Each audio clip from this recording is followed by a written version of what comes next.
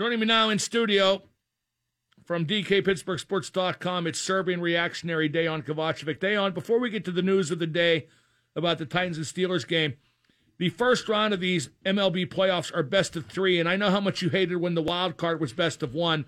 I'm sure you're having a conniption over this as well. No, best of three is at least something, because the best of one, and you and I talked about this at the time, was basically nothing other than a my ace versus your ace thing, and that's just not a way to sort out a 162-game season. Because that's not the nature of the way baseball is, not even in the regular season. Everything is in series. What if next year they play 162 games, which I don't believe they will, but let's just say... Oh, I think they will. And then they keep the same playoff format, which I think they will. Manfred's kind of hedging on that, but go ahead. Well, what if it's best of three then after 162-game season? Perfectly fine.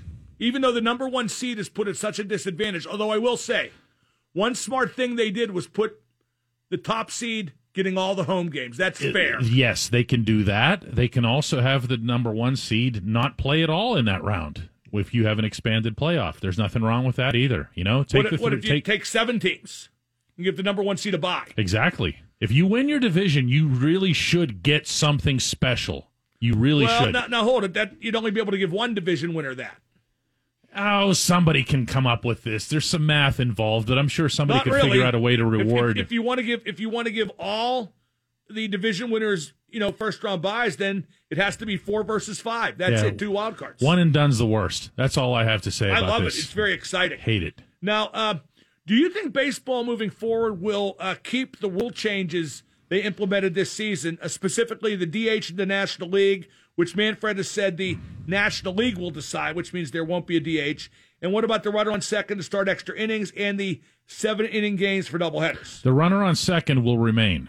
That one is that's a little bit surprising to me that's the way baseball is going to go, but that's what I've heard is that they're going to keep the runner at second. They like what it does to protect pitchers' arms. It's going to shorten the game time. I like what it does to get games over with. Yeah, and that's Rob Manfred's main point on this particular subject. He's looking for any way at all to get average game time down, and that's kind of a cheesy way to do it. But you know what? Anybody who watched it started out cheesy, and then it just became part of the game. Just became normal, didn't it? Yep. I mean, I can imagine around here that the feeling about it is probably worse than in other cities. The Pirates went 1-6 in those games, but for the most part, hey, you just start the inning with a runner on second, and there's an instant urgency to it. You know what I mean, Mark? Like you're tuned in right away instead of just, here's our crappy reliever against their crappy reliever, and we're going to sit here all night. What about the 7-inning doubleheaders? That one is going to go. That's not going to happen. Think? Yeah. Why?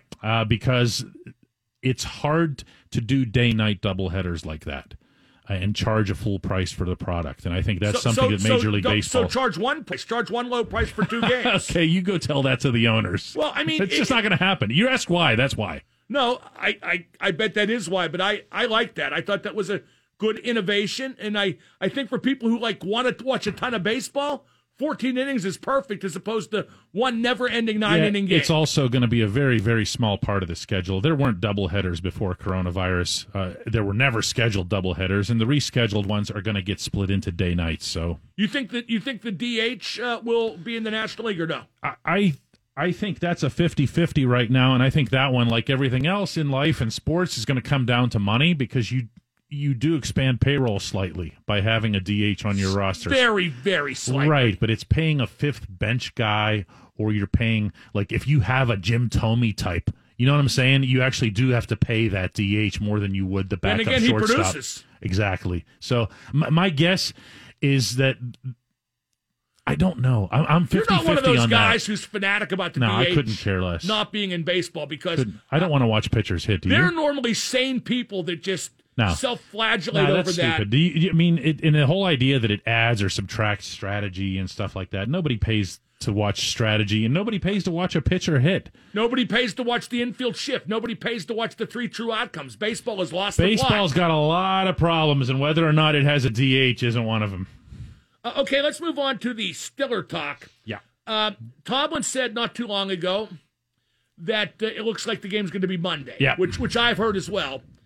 And I booked my plane ticket to that effect, so I sure hope it is. There you go. Now, do you think they're moving the game off Sunday because of concern over COVID, or do you think they're moving it back, as I believe, to let the Titans practice? You're 100% right, and it's the wrong thing to do. It's the NFL going out of its way to accommodate the sacred, holy grounds that are football practices. It's just inconceivable to anybody that you could go into a game without running through plays that you're looking at in playbooks and on video and all the other technology that we have. And have done for weeks. And then you still have to go out there, not only and practice them, but then you have your Saturday walkthrough and walk through them one more time. Look, I understand there is a value to practices. I also understand that you can play games without them. You can play one game without them. We're not in the beginning of the season here. The Titans know their playbook at this point. They know what they're doing. And if they don't, guess what? Too bad. And if that message didn't come across loud and clear enough from me, it sure did from the Steelers today, didn't it? Yeah, Ben certainly said tough took us, and that's it. And he's right. No, he's totally right. And now they've taken the Titans problem and made it the Steelers problem, right? Because now they get a short week to prepare for the Eagles at home. Over a practice. I can't stress this enough. This is not being done as a result of safety. The Titans have been told that their practice facility, would be open again on Saturday because they're using 2 or 3 days to clean the place out. Totally understood, right? Why couldn't they use another facility? They could go to a random patch of grass and run through plays. I remember when we were kids, the Steelers had that, practice field on the north side, right across the caddy corner from where Heinz Field is. Yeah, now. Exactly. I know what you're talking where the about. Convenience stores are. Yeah, and it's like the fast food joints, and it was like 1/3 the size of a football field, but it had goalposts, and it was just fine for practice. Yeah, I mean we're sounding like we're really dating ourselves here, but I mean it's just a patch of grass that you need, and I have no doubt that the Titans whined and complained and everything else about it, and I don't understand it. They could have played this game Sunday at 1 o'clock, and now, guess what, Mark? The NFL has set its precedent. Now, here's something else I find interesting, and you and I talked about this off the air. You've been told that CBS, because CBS keeps the game, right? Yes. You've been told that CBS is going to go head-to-head with ESPN on Monday night with the primetime game. Yeah, I can't believe the league would want that. I can't believe ESPN would want it. I mean, you would think it's not up to them, apparently. Well, apparently not. But when you pay those kinds of bucks for Monday games, for Sunday night games, for Thursday night games, you're doing so with the aura of exclusivity. That's the reason that you're having those games. If CBS just goes and drops Steelers versus Titans, 2 undefeated teams, on the other channel, guess what? Forget Monday Night Football, or at least whatever they're calling Monday Night Football. That's why I thought they would play the game either in the late afternoon on CBS or Tuesday. Now, my biggest fear was Tuesday. And let me tell you, if they had played Tuesday, we'd have Tuesday Night Football on a regular basis before too long. Yeah, I know. But at the same time, I mean, you're talking about a turnaround now, because now you shoot down the other team, in this case Pittsburgh's, Wednesday of preparation for the Eagles. Now you're leaving the Steelers with a day and a half of prep for Philadelphia. And guess what? The Steelers didn't do anything wrong. And anybody who gets offended, by the way, the idea of, the Titans didn't do anything wrong, they were victims of this, guess what? That's the nature of the beast right now. This is part of the game. You have to keep yourself virus free. It's part of the game. How will the Steelers deal with Derrick Henry? I've been contemplating that since week's beginning, because my first impulse was you run blitz like you did to shut down Saquon Barkley. But then my second impulse is, Ryan Tannehill is so good at play action. Yeah, Ryan Tannehill and Derrick Henry are going to do their damage against the Steelers in one form or other.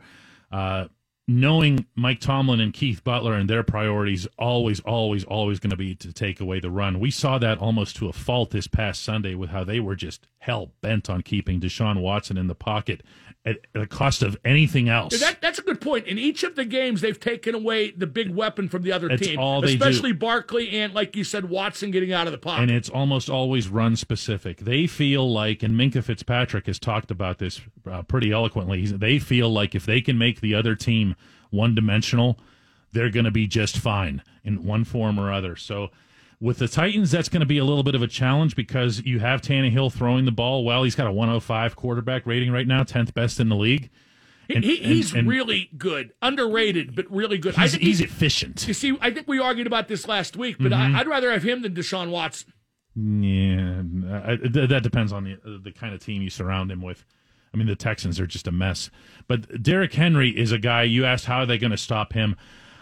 First and foremost, what you have to make sure is that he's not rolling up your middle. Leonard Fournette, for those of you who are thinking of an example in the Jacksonville playoff game. You can't do that. To be fair, Fournette's disappeared since then, but the difference between those two, and also between Barkley and Henry in terms of acceleration, Henry does take a little bit to get his feet moving in the backfield, and that's something the Steelers can probably take advantage of. They can, but again, that starts with stuffing the middle, which means Tyson Alualu has to be at his best. Cam Hayward stuffing to it, and he has. And you know who else has been great? And this includes at run stopping is Vince Williams. Vince Williams is off to a really, really, really good start to his 3 games. It shouldn't be a surprise to anybody, including on the pass rush. I think the Steelers are going to be solid enough up front, up the middle. I don't think they have to do anything extra. I don't think they have to bring safeties up to the line of scrimmage. As a result, I think they're going to be fine. On the other hand, Mark, they're going to be able to run like crazy on that team. Well, let's go to that. Okay. We're talking to Dejan Kovacevic from DKPittsburghSports.com here on the X. Will the Steelers stay committed to the running game? Because they barely ran it all the week before, and I know it's situational. It depends on the score, what the opposition does on defense, but I think when you impose your will on the other team, well, look at Houston in the fourth quarter. Oh, yeah. They were really down by a score. They had no answer. You could tell they were broken. They had no answer, yeah.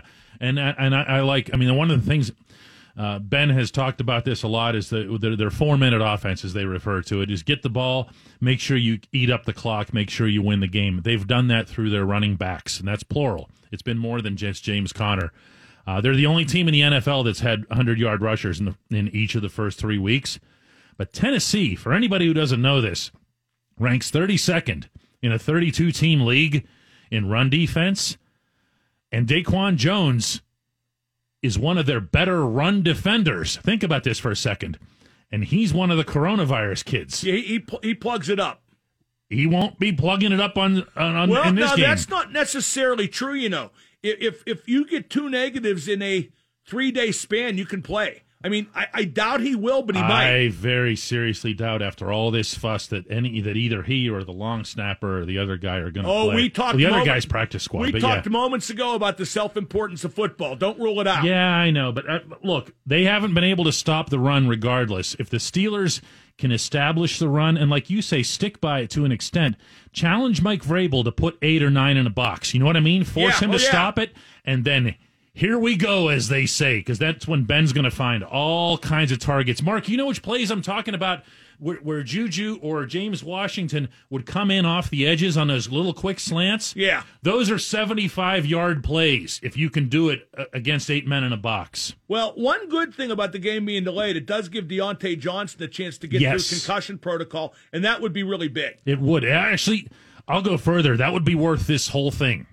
It really would. I don't know. I think it would. Because I don't know if they need Deontay to beat Tennessee. Well, I'm not crazy about that short week after what's going to be a tough, very physical game against Tennessee. It will, but Deontay is able to do one thing that the other receivers don't consistently, and that's that out curl route that Ben loves. You know which one I'm talking about by this sideline. He does that better than anybody else. I could argue that you could get the tight ends involved in that regard, too. We saw a little bit of Eric Ebron doing that. We saw Vance McDonald do it once. Ben needs that route in order to be at his best and his most efficient when he has that rhythm going. Deontay's a big part of that. Now, it's tough to talk about tactics because, like I mentioned earlier, they're so situational and based on the opposition. But I want to get back to defense because the Steelers had great success in the second half against Houston by dropping 7 and rushing 4. Yeah. And, of course, that entailed a lot of zone defense, almost exclusively.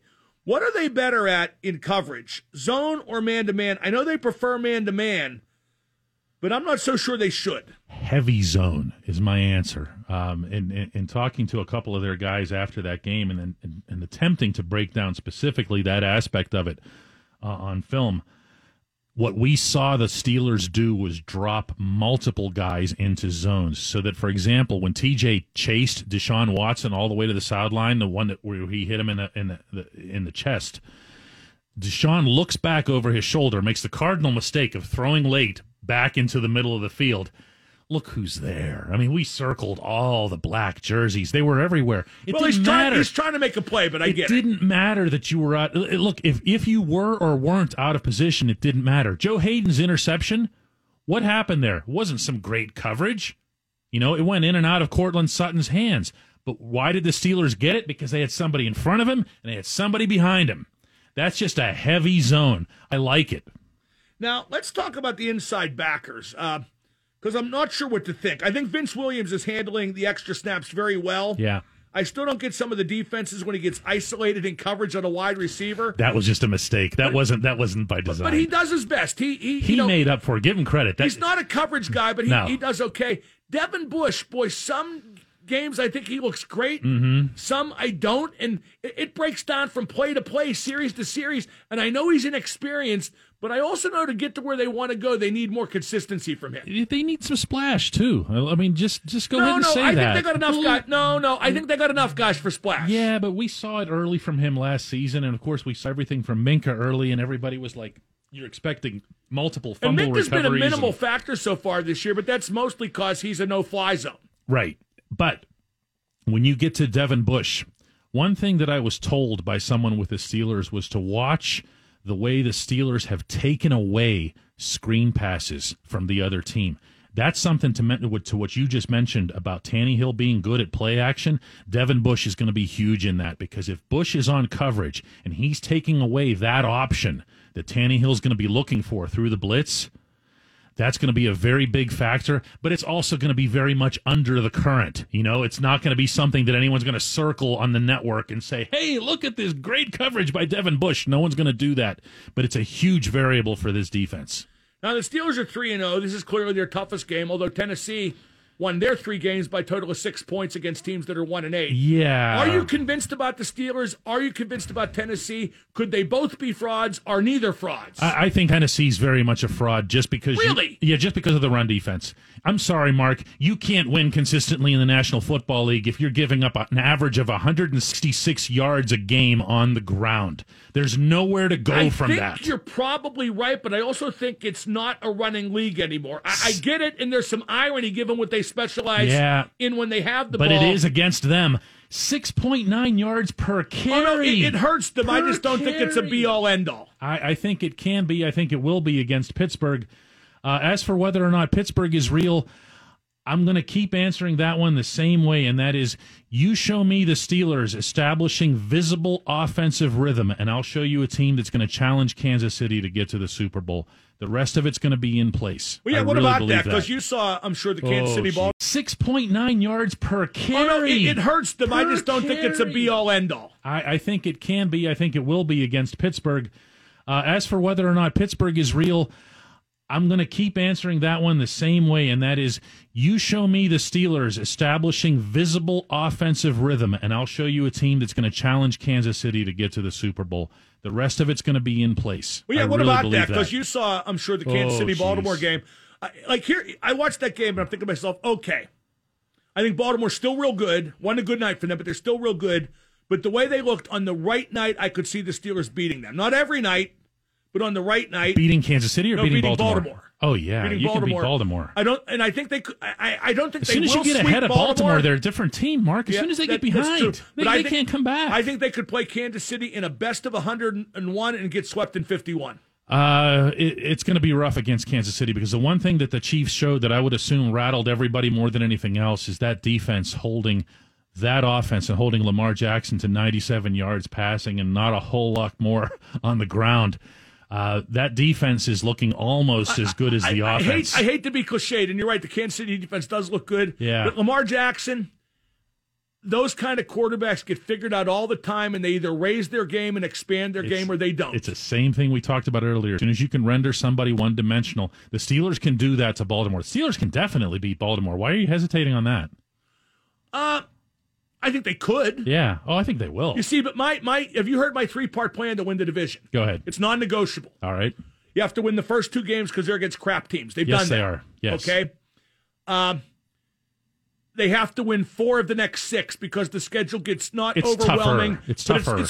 It's their toughest stretch. It Yes, really it is. is. Yeah. Which says a lot about how overall easy the schedule is, and they have to sweep Baltimore. I think if they do all 3, they win the division. I think if they split with Baltimore, they wind up losing the division by a game. Well, the Steelers don't have to play Kansas City, and Baltimore did. So that was actually if I'd wanted to make it a superfecta instead of a trifecta, it would have been Kansas City beating Baltimore. But that's happened too. One way or another, I think the Steelers have a good chance at winning the division.